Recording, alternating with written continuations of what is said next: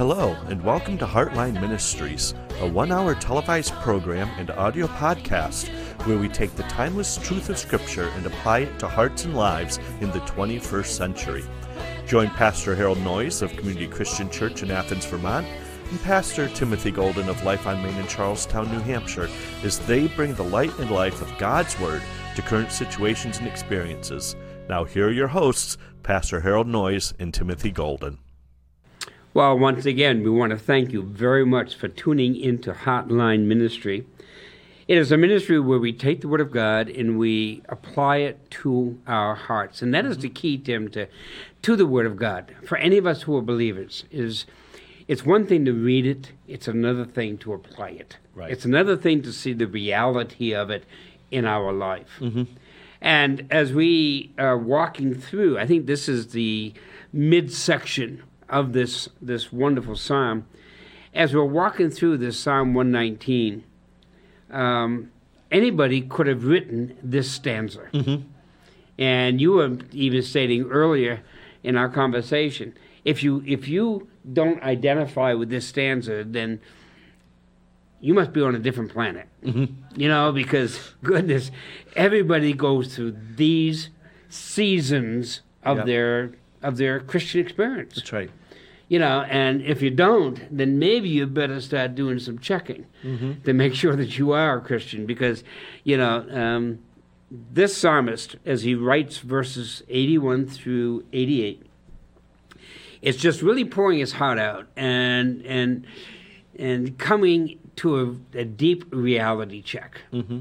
And I think that this is something that all of us as believers need to do from time to time, certainly. Absolutely. And as I said, it's understanding that we all go through this very thing that he identifies. But so many times I see happen on like a Sunday morning or when we get together with other believers and they happen to ask, so how are things going? And our quick response is, well, praise God, everything is just great and wonderful. And we respond that way as though it's always like that. And I guess down inside we want it to always be like that, or we think that others expect us to be able to say that.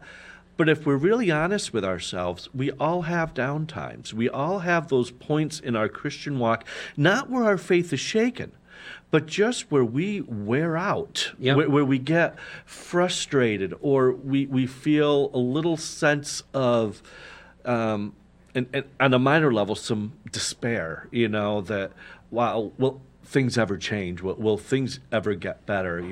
This is not quite what I was expecting. We want it to always be the joy. We always want it to be filled with that elation, that sense of worship. But the reality is sometimes life hits you hard and it can drag you down. And that is not to say that we are not strong in our faith. And I think of, as we have mentioned before, and I guess I identify with this because it's what I've gone through most recently, with, of course, the loss of my father and my brother and my mom over the last few years. And the thing that I've told people a number of times when they're like, so how are you doing? It's like, which part of me? And they're like, what do you mean? It's like, the spirit man is A-okay. Yeah. Inside I have such incredible peace. But I said what amazes me in my Christian walk is sometimes how long it takes my emotions to catch up with my spirit. Yep. And there's that emotional, there's that mental part of us that sometimes has got to go through certain stages of grief or certain wrestlings, if you will, with the emotions, to almost bring them into submission with our spirit. And what the psalmist is showing us here is that he had to do the same thing, that there came times in his life where he just emotionally became a little distraught or just kind of tired. But yet, as we'll see throughout this as we dig into it more, his spirit man was on target. Yep. There's a song, and I don't know if I get the lyrics exactly right. It's been a while since we've sung it, but "Oh, so are you heavy and weary," and or something of that nature. Oh, so are you weary and I can't remember. But, I know what one you're talking about. But the thing is that certainly is a question that all of us ask and all of us can identify with if we're being totally honest. Oh, so are you weary and troubled? Weary and troubled, thank you. And to me, that's exactly what this whole stanza of this Psalm 119 is all about. He is wearied, he is troubled, he faints, his eyes even become dim to the scriptures, and I mean, it's a terrible place to be in. But it's a real place that all of us face. Yeah, well, and we talked about that even a couple of weeks ago about another great hymn writer, didn't we? Horatio Spafford. Yep. Or Spafford. And the writing of the song, It Is Well With My Soul, where it started off, when peace like river attends my way, but when sorrows like sea billows roll. Yep. I mean, that's talking about quite a surmounting amount of sorrow. But whatever my lot. Yeah, You've taught me to say it's well with my soul. So there's that beautiful sense that you get again of what's going on emotionally, what's going on mentally is hard, and it's very upsetting. But yet inside, I know that I am secured with the Lord. Right, and once again, I love what Paul says. I am persuaded that he is able to keep that which I have committed unto him until that day. Why? Because right now, my life is upside down and topsy-turvy. But I know in the end. Right. So, well, why don't we open in prayer, Tim, and then we will have you read verses 81 through 88 of Psalm 119, continuing, to me, this amazing psalm of ups and downs and praises and turmoils, but one in which all of us can identify with. Every time we read one of these stanzas, we can all identify with them if we're really walking with the Lord. So let's ask the Lord to be with us. Father, we thank you that, Lord, there are times in which our soul is fainting, our soul is weary, our soul is troubled. But Father, we also know that we can call upon you. And Father, we also know that you are there. We also know that you will lift us up. Love lifted me. And so, Father God, I ask that as Tim and I share from this beautiful psalm, this beautiful stanza, that, Father, you would help us all to recognize it, see it, but then also see the victory that is in it. So, Lord, bless our time. Use it for your glory, and we'll thank you in the name of Christ. Amen. Amen. So starting at verse 81, my soul faints for your salvation, but I hope in your word. My eyes fail from searching your word, saying, when will you comfort me? For I have become like a wineskin in smoke, yet I do not forget your statutes. How many are the days of your servant? When will you execute judgment on those who persecute me? The proud have dug pits for me, which is not according to your law. All your commandments are faithful. They persecute me wrongfully. Help me. They almost made an end of me on earth. But I did not forsake your precepts. Revive me according to your loving kindness, so that I may keep the testimony of your mouth. So revive me, so that I shall keep the testimony of your mouth. And in this section, we have entitled it, Do You Need Revival or Restoration? And I think that there's a time in all of our lives that we do. When the psalm, and anybody could have written this psalm. Some attribute it to David, some attribute it to Jeremiah, some attribute it to other penmen. But any of us, if we're honest, could have written this. Because there are times that all of us are at this level or at this place in our life. For example, in verse 81, my soul, that is the inner man, by the way. It's not talking about the outward man. This is the inner man. This is, the innermost recesses. Paul, I think, explains it as the bowels or the innermost parts of us. So he goes and says, my soul fainteth for thy salvation. I don't know how much longer I can hold on. And the word salvation is not, in this case, the salvation that we're talking about, like in the New Testament, where, I've confessed my sins and Jesus, forgave me and gave me eternal life. No, this word salvation means my soul faints for your deliverance, for your hand of mercy to deliver me. So that is the meaning of that word salvation here. It's not the salvation of the New Testament that we're talking about at this point in time. But the innermost parts of me, I'm just longing for your deliverance. And it's almost like he doesn't see it. Yeah, and it's really seeing it in terms of that, as you've already kind of alluded to, that this is not necessarily written from a non-believer standpoint or somebody who's getting ready to make a commitment to follow Christ. This is coming from a standpoint of someone who has been walking with the Lord. Mm-hmm.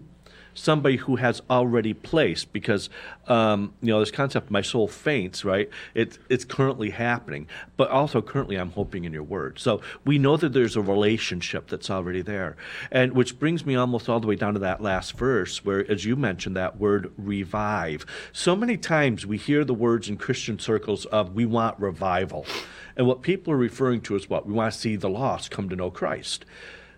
But this is not the revival we're looking at here. Yep. This is somebody who, that term revive means something was living, is now on the crux of death. Yep.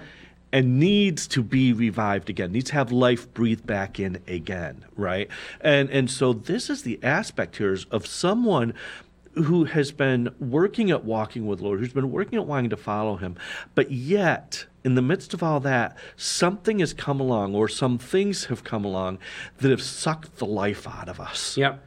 And so, Lord, we're coming to you again, asking you, breathe life again. Yeah. And I think that's almost where, even when we're not going through the hard times, we need to have that mindset of, God, today, breathe new life. Yep. Don't wait until I get worn out. Yeah. Give me the new life now. Revive me each and every moment of every day so that I can walk in the fullness of life. I like, your translation has the word revive. My translation, which is the King James, has quicken me. And I love that word quicken. Make alive again. Give, like you say, give me new life. One of the things about revival, and I'm not sure that a lot of Christians understand this, is that revival can only happen to Christians. Mm. And I'll tell you why. Because you can't revive something that hasn't had life. Right. So revival is for Christians. They had in the old days, they had what they called the awakening. The time of the Great Awakening. Mm-hmm. That is for the unsaved. That is for when the unsaved, or those who don't know Christ as Savior, would see and they would come to know Christ as their Savior. But revival always tends to go for the believer. I was my flame is flickering, my flame is dying out, and I need for God to put on some more wood. I need God to put on some more, stuff to torch that fire again. Fanning the flame, and really get it going again. And that's what revival is. So we know that when he's talking about this, and as you looked at verse 88, quicken me or revive me, this is someone who's been walking it. And all of us who have walked it have come to certain times in our walk where we have to be honest with God and say, my soul faints for your deliverance. I'm waiting and I'm waiting and I'm waiting and I don't see it happening. Yeah, I know it will, but I don't see it. And we become weary with that. We become, to the point of, Lord, when is this going to happen? Mm-hmm. When? And we know it will happen, though, because he promised. But just when? And if most people are like me, we have a little hard time with patience, with waiting for something, Yeah. We like to pray that famous prayer, God, I want patience and I want it now. I want it now, yeah. It's and that just seems to be, but one of the things too, and I think it's very important, in verse 81, he isn't saying, my wife's soul is fainting, or someone in my church's soul is fainting. No, he's saying, my soul is fainting. This is for me. How many of us believers really hesitate to pray for ourselves? We're good at praying for other people. We see other people's needs and all that. But there is absolutely nothing wrong. Matter of fact, I think it's imperative that we as believers also have a prayer for ourselves. Lord, revive me again. Quicken me. Restore my spirit. Do what has to be done, that I will walk with you. Because it seems like we pay so much attention to everybody else that we forget who we are. And pastors especially, I think, do that, where they get so involved in everybody else that they forget to renew their strength. They forget to have their devotions. They forget to build on the Word of God for themselves. Yeah. I know a lot of pastors who the only time they build on the Word of God is when they're preparing messages for their church. You know, wait a minute. No, you need to have a personal time where you're building for you and not for the whole church. You need that. And so therefore he goes in verse 81 and says, my soul fainteth for your salvation. No other salvation will do. You know, I'm not asking for the deliverance from, you know, by my army, by my soldiers, by anybody. No, Lord, this has to be your deliverance. And of course, what he's asking for deliverance from, notice it's not his spirit. Yeah. It's my soul. Yeah. You know, the center of my will and of my emotions. That's what's going faint. My spirit's still following hard after you, but right now, mentally and emotionally, I'm losing it. Yeah. I'm losing the battle. I need something to change. Yeah. You know, I mean, and once again, with our spirit, it's almost like we can, you know, I don't want to be hypocritical, but sometimes we can pretend that we're doing okay. Or keep on going, you know. Fake it till you make it. Fake it till you make it, you know, kind of thing. Where, you know, in the soul, it's a whole lot different. Right. You know, and sometimes to me, it's awful hard to hide that. I mean, when you finally hit the dumps, I mean, people know it.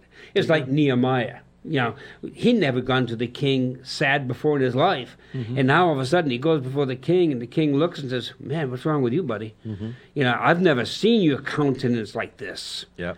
You know, so it's not only his spirit, but his very being was saddened because of what happened to Jerusalem. Yeah. Well, I had this one lady in one of my other churches that was a perfect picture of this. You know, a woman who loved God more, you'd be hard pressed to find. But, you know, she would come into church and I could know when when she'd had a bad week. And again, it's not to question her faith was so strong, but I could see it in her countenance. And so many times, you know, the first thing I do is go up to her, so how are you doing? She's like, I'm doing great. Of course, my response would be, really? Yeah, I'm doing okay. Yeah. Really? Well, you know, there's a couple things, you know, but overall I'm handling it. Yeah. Really? Okay, I'm having a terrible week. All right. Are you happy? It's like, yeah, actually I am. Not that you're having a terrible week, but now you're being honest with me. Yeah. Now you're really, you know, we as Christians need to stop playing a game and understand, and God knows that we need building up, we need encouraging. How much of the New Testament, of the letters of Paul or of Peter or of John, you know, that we read that talk about building one another up, encouraging one another, and the importance of those sorts of things. And why is he saying that?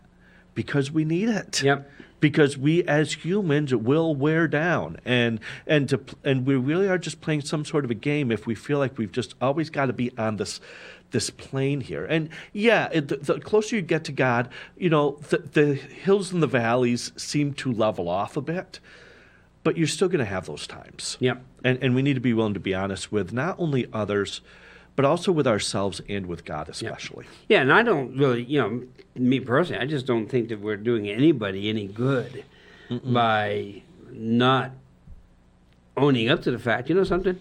I could really use your prayers right now. I really need your prayers. You know, I mean, it was interesting. During prayer meeting last night, you know, I had my phone here up on the desk before me, you know, so I can tell what time it is and all that stuff. And I get these couple of text messages and very urgent prayer requests and saying, would you please have your church pray for this?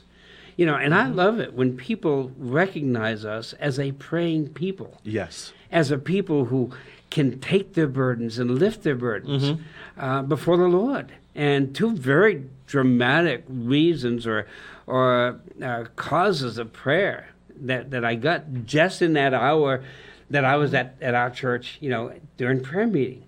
You know, and certainly some people say, well, you should have shut your phone off and all that. But you know something? I like having it so that when an urgent plea comes, I can say to the people, "Oh, add this to our prayer list tonight." Mm-hmm. Yeah, this just came over. Yep. Because people know, a lot of people know when our prayer meeting is, so they type it in and say, "Oh, by the way, could you?" Mm-hmm. And to me, that's the urgent part of it. Yep. In this verses 81 through 83, I find that the psalmist has a tremendously troubled soul. Mm-hmm. It's really troubled. It's really really taken its toll on him. Mm-hmm. One, my soul fainteth. I've lost my strength. I don't tend to have the strength anymore. I don't have the urgency. I don't have the passion. I don't have those things that I'm so used to having. Mm-hmm. Seems to have dried up. Mm-hmm. I don't have that, and I need it. Yeah. I want it. I desire it back. Mm-hmm. And therefore I need your deliverance. Mm-hmm. My deliverance can't do it. Right. Right? How often do we try to think that we can do it and build ourselves back up when in fact, no. We need to be built up by God. He's the one who needs to do it. So, And how encouraging, too, when you read like these words of the psalmist, especially verse 82, I think that we can all identify with to an incredible level. This aspect of my eyes fail from searching your word, when will you comfort me? How many times we've all sat down when we're going through a hard time and we've picked up the word of God because we want to seek his wisdom, we want to seek his face, and we begin to read his word, hoping and praying that we'll see something, but yet we read and it just feels so dry and it feels so empty, and we begin to wonder what's wrong with me, or what, God, why are you not saying something to me today through this word? If there's ever time I need you, I'm trying to seek you out, but yet I don't feel like you're reciprocating. Yep. And you're really hearing this cry from the psalmist at this point. My eyes are searching. I'm diligently looking for your word. But when are you going to comfort me? When's the peace going to come to my to my soul, to those emotions? And it just it brings such relief to know you're not in it alone. Right. That even somebody as great as the psalmist experienced this. I also see in verse 82, okay, my eyes fail. When will you illumine me again? Mm-hmm. Because what is one of the works, one of the ministries of the Holy Spirit is to take the Word of God and illuminate it to us. Have you had, and I know you probably have, and I have, where I can read a scripture verse and not get a thing out of it. Mm-hmm. Come back to it in an hour, or come back to it the next morning, and say, I just read the scripture verse yesterday, and it meant nothing, and you read it again today and say, whoa. Yeah. Is that what that's saying? It's just one of these things where, after a little bit of time, God says, here, now let me illuminate it to you. Now is the time I'm going to show you this. Mm-hmm. So don't get frustrated because I'm not showing it to you yesterday. I'm going to show it to you today. And isn't it amazing, too, the number of times that the very things that he shows us, that we go and we say it to somebody else, it's like, you've got to see this nugget that God gave me today. Yep. I want you to see this. And we begin to explain it. We begin to show them exactly what the Lord showed us. And they look at us and say, yeah, so? Yeah. But it's like there's something. And this is kind of a trivial example, but this happened once. But it's like, as you said, it's when God breathes into it. And I went back, and I couldn't even tell you today what the scripture verse was, but I could tell you what the general message of it was. God loves me unconditionally. Now, what believer doesn't know that up here? We all know that. But the day that God spoke it to my very spirit and breathed life into it, it gave it a whole new meaning. But then I went and I began to try to tell some other people, it's like, I saw this in the scripture today, and they're like, well, duh. And it's like, but you don't get it, Yep. And you try to beat the life into them, and it's not there for them that day. But for you, that moment, it was, and it's so precious when God does those moments. Right. But it's also frustrating when they don't come. Yep. Oh, it is, because you look at it and say, wow, there's got to be something here. Yeah. I don't know. It just doesn't seem to be coming. I like the end of verse 82, Tim, where it goes and says, when wilt thou comfort me? There's two thoughts with this. First of all, he's expecting Yes. a comfort. He's not saying, you'll never comfort me. No. I'm waiting for that moment when you will. Right. And the word comfort does not mean when will you pity me or when will you say, oh, poor you. No, comfort means when will you come alongside and walk me through this? Yeah. You know, it's a comfort where, you know, we're doing it together. Mm-hmm. It's not this, you know, okay, God, when are you going to allow me to have this pity party and say, woe is me?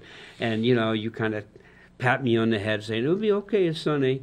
No, that isn't what he's talking about. He's talking about, no, when will you come alongside of me and walk me through it? Because we know that anytime we go through trials and tribulations, he has to walk us through it. It isn't that he's going to eliminate those trials and tribulations. No, he will walk us through those trials and tribulations because there's something for us to learn. There's something for us to glean that will build us up in our Christian character, in our Christian experience. Even if it's only to know that he will never leave us or forsake us. Yeah. So, you know, even if it's just going back to that part when it says, when will you?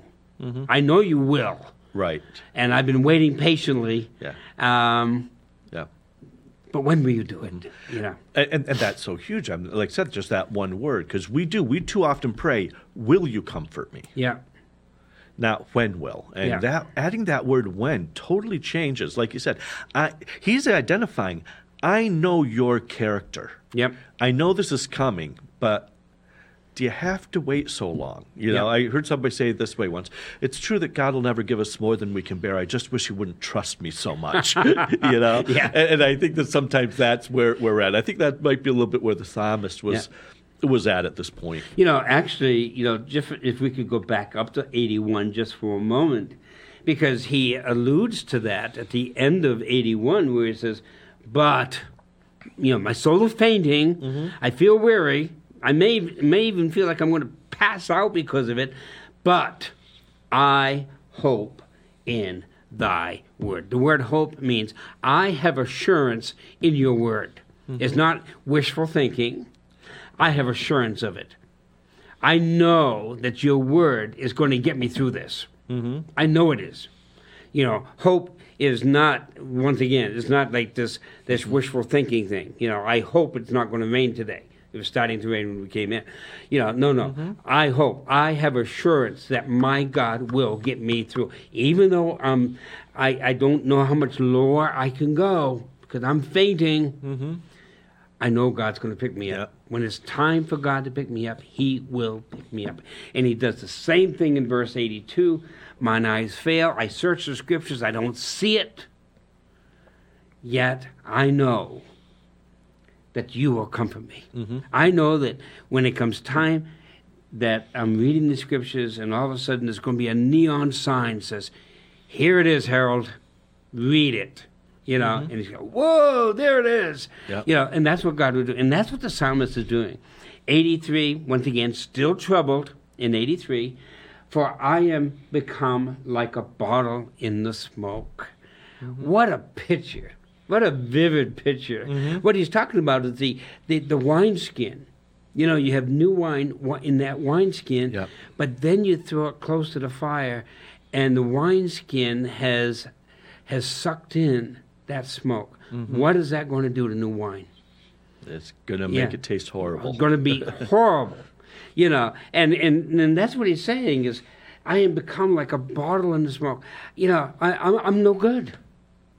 You know, I you know, it's almost like, you know, I'm of no use anymore. Because he's fainting and his eyes are dim to the word of God, and he just feels like, woe is me. You know, I'm just of no use to anybody. I'm like a bottle of wine that is placed into the smoke. And then he goes, and I love the way he ends each of these little phrases. Then he goes and says in 83, yet do I not forsake your statutes or your word or your precepts or your testimonies or your commands, whatever word you want to put in there. He's got statutes here, and he's saying, wait a minute, yet will I not forsake. Even though this is the way my life seems to be at this point in time, guess what? I can always depend on your word. That's right. And is it any different today? Nope. I don't think it is. Yeah, we as Christians, we kind of tend to stay with the first line of each stanza or each phrase or each verse, and we forget the second part of each verse, where he goes and says, but, yet, this is what I see. Yeah. We stop at that little comma and think that's the end of the sentence, and it isn't. Yeah, because he keeps on always bringing out the hope that is there. And to me, this is great. I just love this stuff so much because this is what the psalmist is saying, and this is real stuff, for all of us. Yeah. And what he's really doing, he's in every single one of these aspects of this stanza, he identifies the problem, but he also identifies the solution to the problem. The very first one, the solution's in the second half. I'm going to keep hoping in your word because I know what you promised. So I'm going to hold to that hope. Yep. And then the second time, I'm going to remind myself, in a sense, even though he poses it in the form of a question, when will you comfort me? But like we already said, he knows the comfort's coming. So he's speaking of God's faithfulness. Right. So I'm going to hope in your promises. I'm going to remember that you are faithful. And then in this third one, what is it? I will choose to remind myself of your word. I will press in and do my part on this because your word is true, as he's already made clear in all these other stanzas that we've read in this psalm. And then even going into the next one, when he says, when will, and again, there's that identification of I know you're going to do what? Execute judgment. Talking of his righteousness. So it's understanding that with every hardship that we go through, do we understand that God is still a righteous God? Do we understand that God is still a God who wants to bring hope? Do we understand that God will bring comfort and reassurance? And do we know that he will always stay true to his statutes? And if we hold to all of these things, to our part, that is what will ultimately be the catalyst for God to revive us.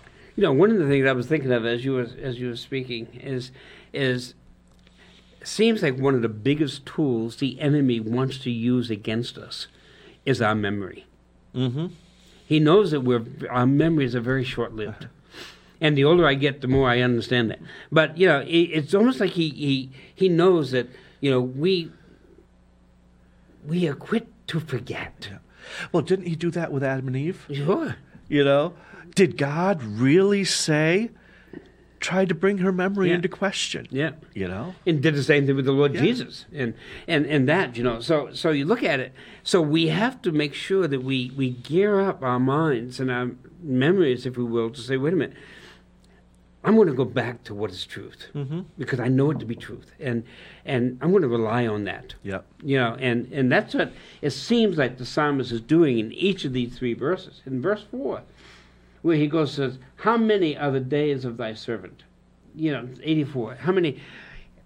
What does he think? Is he almost to the despair of his life, saying, "Lord, when are you going to take me home?" I just think I've had a little bit too much. It is enough. How much longer do I have to put up with this? It's almost like John at the end of the book of the Revelation. What's the last thing he says? Even so, come quickly, Lord Jesus, right? How many times have we said that? Especially over the last couple of years where things just seem to be out of control. How many times have we said, Lord, is it today? Please, could it be today? That kind of thing. And the psalmist is saying the same thing in 84. How many are the days of thy servant? And I like it because he understands who is in charge of his days. Yes. He knows that his days are numbered. It is almost like he's saying, Lord, is my number up today, please? Kind of thing. Because I know that you're in charge of that. You're the one who has my name is in your book, and here's the day that you have chosen. I understand it. Yep. Am I getting close to that? And also putting in perspective, and again, reminding himself of what his real relationship is with this person, with this God that he's asking these questions to. I am your servant. Yep. Now, I want to know how many days your servant has left, but I choose to, in the midst of all this, woe is me, where our tendency is to almost elevate ourselves higher than God. God, don't you care? God, you don't seem to be given time of day to this person. But here all of a sudden, in this point, he brings back to reference this aspect of, I am still your servant. You are still the master, and I'm not questioning that aspect. I just want to know some answers. Yeah. And then in verse 84, he goes and he probably asks the same question that all of us, if we're honest, probably have asked it many times. Why is it, I'm serving you, I'm loving on you, I'm trying to follow you, and, things just aren't working out. And these people who are against you, contrary to you, seem that they got everything. Life is smooth. Life is going good for them. Why? And he's asking that in verse 84. When wilt thou execute judgment on them that persecute me? Lord, don't you see what they're doing to me? I'm your servant. And look what they're doing. And these people are living high on the hog or whatever. And why? There's another place in one of the Psalms where Billy Graham had a column in the newspaper every day, I think, and it's called "How long will the heathens rage?" In other words, how long are they going to seem to be doing well who do not know you, and here's us who know you, and our lives seem to be upside down at times. How long? Yeah, but there again, I think that's where it comes back to. We need to look at life with God's eyes, which are eternal eyes. Right. And understanding that, and I think it was actually Francis Chan years ago who did a little message, and he uses a great illustration. I know you can still pull it up on YouTube, and he uses a rope.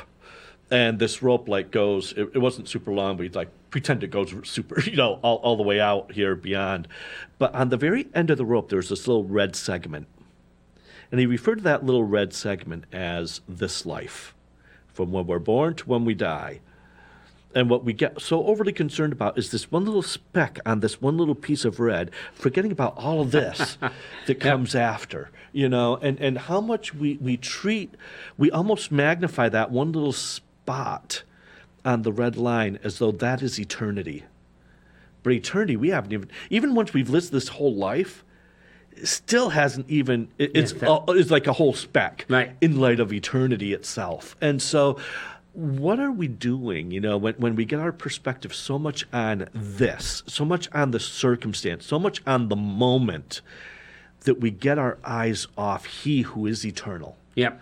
This stuff is going to be very momentary, but if I keep my eyes on His Word, my eyes on who He is, that remains long beyond this life. And so you almost see this constant trying to come back to that. God, help me get my focus off this and onto this. Yeah. I see two major questions. In 82, when will you comfort me? And then in 84, when will you execute judgment? I look at that and I say, wow, what a contrast. He's so down that he needs comfort, and Lord, when are you going to take care of me? And then the second thing is, how come you seem to be taking care of them and they're the ones persecuting me? Wait a minute. It doesn't add up to me.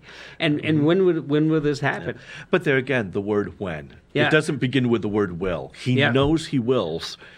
I want to see it now. My patience is wearing thin. And so, come, Lord. And, of course, we know in walking the Christian life, of course, when we're going through the moment, these are the questions we ask. But the reality is, who's really blessing them at that moment? Right. Is it really God? And what we've mentioned in our church a lot of times, I don't want to give the enemy too much credit. But if we stop and think about it, being a Christian's the toughest thing you will ever do in life. And it's and I've asked this to a lot of people. It's like, have you ever noticed that once you became a Christian, in some ways life seemed to get harder, not better? And they're like, yeah, I have. It's like, well, let me explain why. See, as long as you weren't following God, the devil didn't have to mess with you because he already had you. Yep. He didn't have to draw you away from God because you were already away from him. So he could let you be blessed. He could let you have things. But now that you've named the name of Christ, and Christ has you, see, the enemy doesn't want you. He just doesn't want God to have you. Yep. And so he'll do everything he can to come against you. So when you become a Christian, you really become like you almost got that bullseye on your back. And so when things do start going wrong like that, and I think this is a little bit of what Paul was talking about when he said, rejoice in those moments. Rejoice when you're suffering for the cause of Christ, because it's showing that you're walking with doing him. something right. Exactly. Yeah. Yeah. It's almost like verse 85. The psalmist has a Joseph moment. Mm-hmm. That's the thing that come to mind. Mine too. when I read verse 85, because remember the story of Joseph, right, where his brothers took him out and they dug a pit and threw him into the pit, and then the Egyptians came and all this other. It's almost like a Joseph moment. Here I am, I'm doing the best I can, and these people are around me, and they just dig a pit and they just throw me in, waiting for the lion to come get me or whatever, And he says, the proud have digged the pits for me, which are not after your lot. They're not following you, God. Mm-hmm. Yet they're throwing me into the pit, and I don't understand. But yet, the first half of the next verse, all your commandments are faithful. Yeah. I can't help but wonder, and when I was reading this too, the thought of Joseph came to my mind, and especially as I read into verse 86 there, I almost wonder, was he not thinking about that very thing when he wrote this? Or did he maybe start writing it not thinking that, but then God brought his memory back to this? Because isn't that just exactly what happened to Joseph? Yep. The proud, his brothers, dug a pit, threw him in, but what they meant for evil, Joseph said what? God meant for good. He knew what was coming down the road. Why? Because his commandments are faithful. Yep. And so in God's faithfulness, he brought me through all this.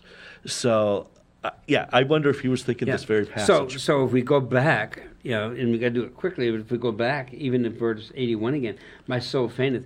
Is it good for me to have a soul that every once in a while gets weary? Because if I didn't have a soul that got weary, when would I ever experience God's reviving? Or when would I ever experience God restoring?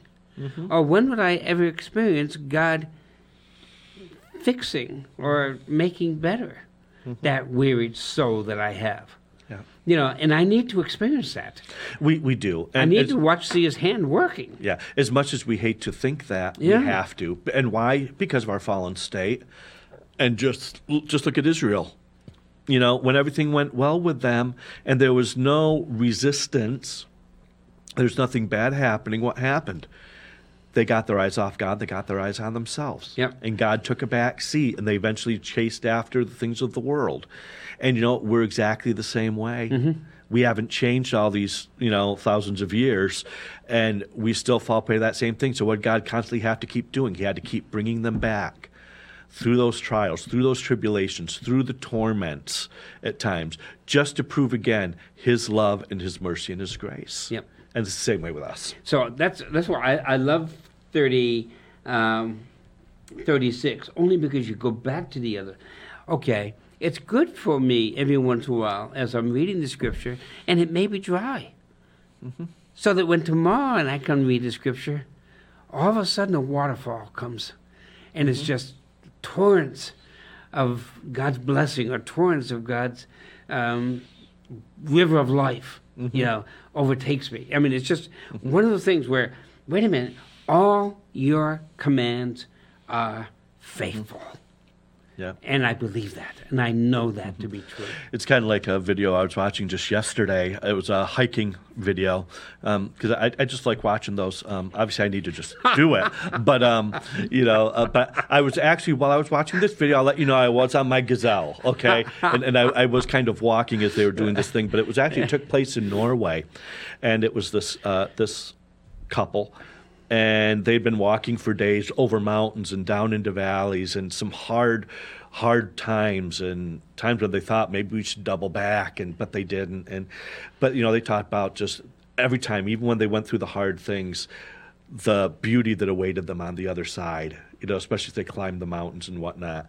But I'll never forget the guy. It was about, I think, day 9 into their trip, and there was a stream, and all of a sudden they're cleaning up and they're washing up, and he's just like, this feels so great. Yeah. He's like, I took this, and he didn't say the words, I've taken this so for granted, but you could hear that tone in his voice. It's like, I haven't felt this clean in so long. And you could just see this elation on his face that if he had a shower day after day, it wouldn't have that same effect. But when you've gone through that period and then you get to plunge, oh, how sweet it is, So you have in verse 86, he goes and he makes this great elated, what's the word I want?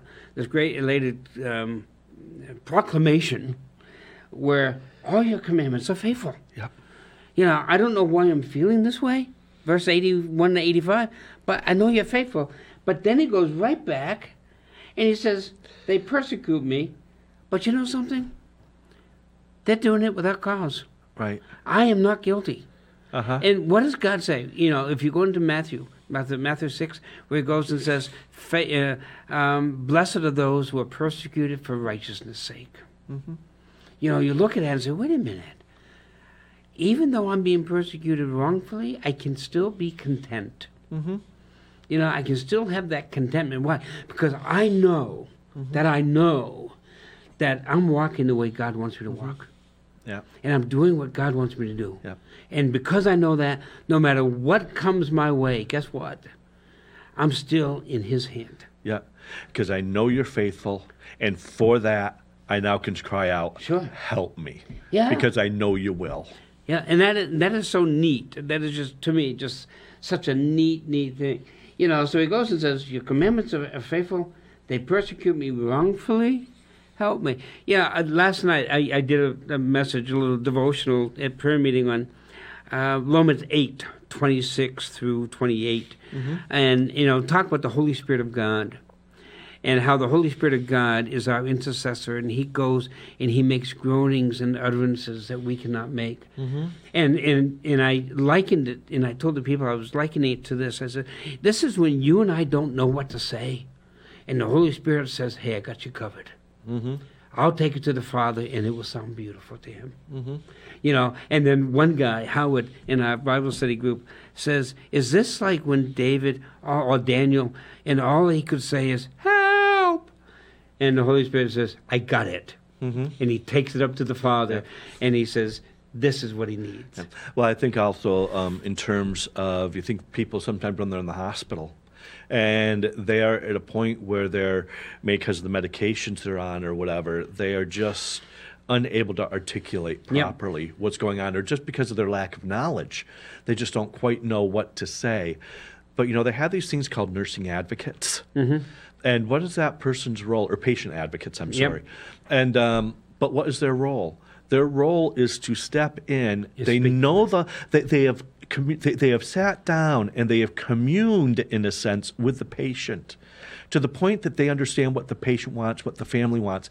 But because they've been in the system, they know now how to go and advocate for that patient in a way that will bring about the results that are necessary. Yep. And it's kind of that way with the Holy Spirit. There's so many times we don't know, because anything that we process, we're processing through our finite mind without his infinite wisdom.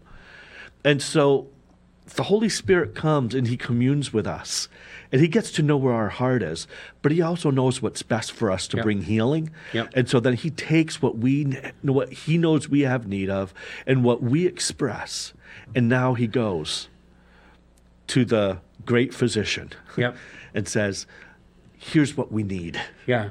And they talk as though they are that patient. Yep. And the Holy Spirit communes as though he is us. Yeah, I even likened it yesterday. I said, it's really interesting. Now, God the Father knows everything. He's omniscient. He knows everything. So don't get me wrong when I say this. But it seems that the Holy Spirit of God would take our puny little words and requests to the Father and almost say, Father God, this is what Harold meant to say. Yeah. You know, and he speaks on my behalf, knowing, because it says he searches the heart. So he knows my heart, and he knows this is what Harold meant to say. And the Father says, beautiful, you know, kind of thing. And that's what happens. So you have that. They have, and I like verse 87, and Colin just gave us the sign. In verse 87, they almost, and I like that word almost. They have not succeeded. Yeah. They're not there. They have almost consumed me upon the earth. But I forsook not your. They almost got me. Boy, they almost did. But you know something? My God's bigger than that. You know, what my God can do is so much bigger than that. And I'm going to come out all right. Yep. You know, and I think that, you know, as I look at that, but I forsook not your precept. Right. I know what your word says. I know what your word says, and I chose not to turn away from it. And I have chosen that, not what the enemy has. Then in verse 88, make me alive, which we started with pretty much. Make me alive, quicken me, revive me. I think your translation has revive me after your loving kindness, not after my wants, not after my petty complaints. No, you revive me after your loving kindness. So shall I keep the testimonies of your mouth, so that I can look and say, you want to see how God brought me out of this? That goes right back up where he says, oh, when will you comfort me? Yeah. When are you going to come alongside of me and carry me through or walk me through this? And then in verse 88, he says, guess what? You're going to quicken me. You're going to make me alive so that I'll be able to tell people, yeah, God walked me through this. And that's exactly it, because I know I can pinpoint things in my life, and I know you can in yours as well, where, you know what, when I was going through some hard times, it's like God, and I remember this one time specifically that stretched on for years.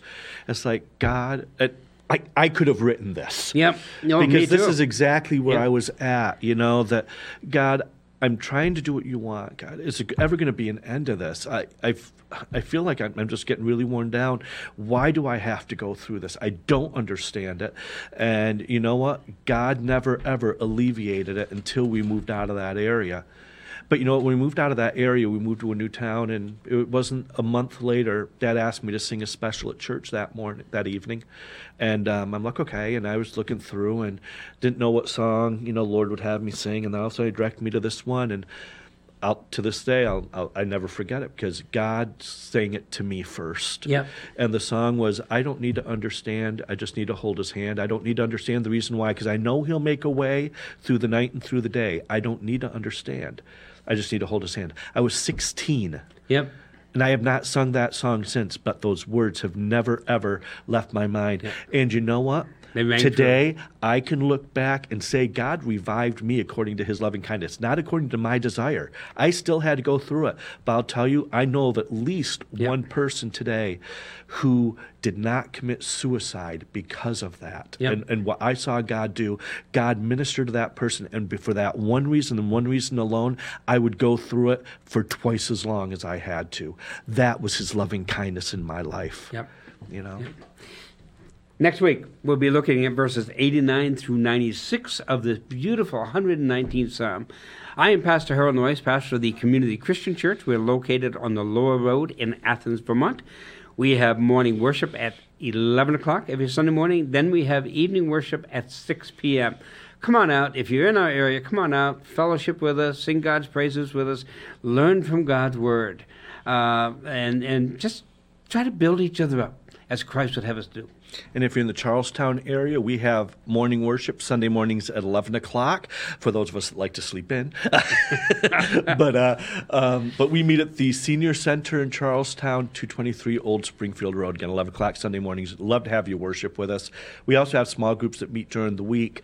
Coming up, starting the first Sunday of March, we're also going to be starting some Sunday night gatherings at 6 o'clock. Those will take place at our house at 276 Main Street. Has the Abundant Life Center sign in the front yard. Time of digging into the Word, understanding the doctrines of the faith, and then learning how to become not only God's disciple, but also be able to go out and make disciples. So if you're not doing anything on Sunday nights, I'd love to have you come be a part of that discussion. we want to thank everybody for tuning into this. We want to thank Fact TV and all of the staff that's here that makes this possible. We encourage you to let people know about this program if you find it beneficial. You can find it on the community TV stations, on the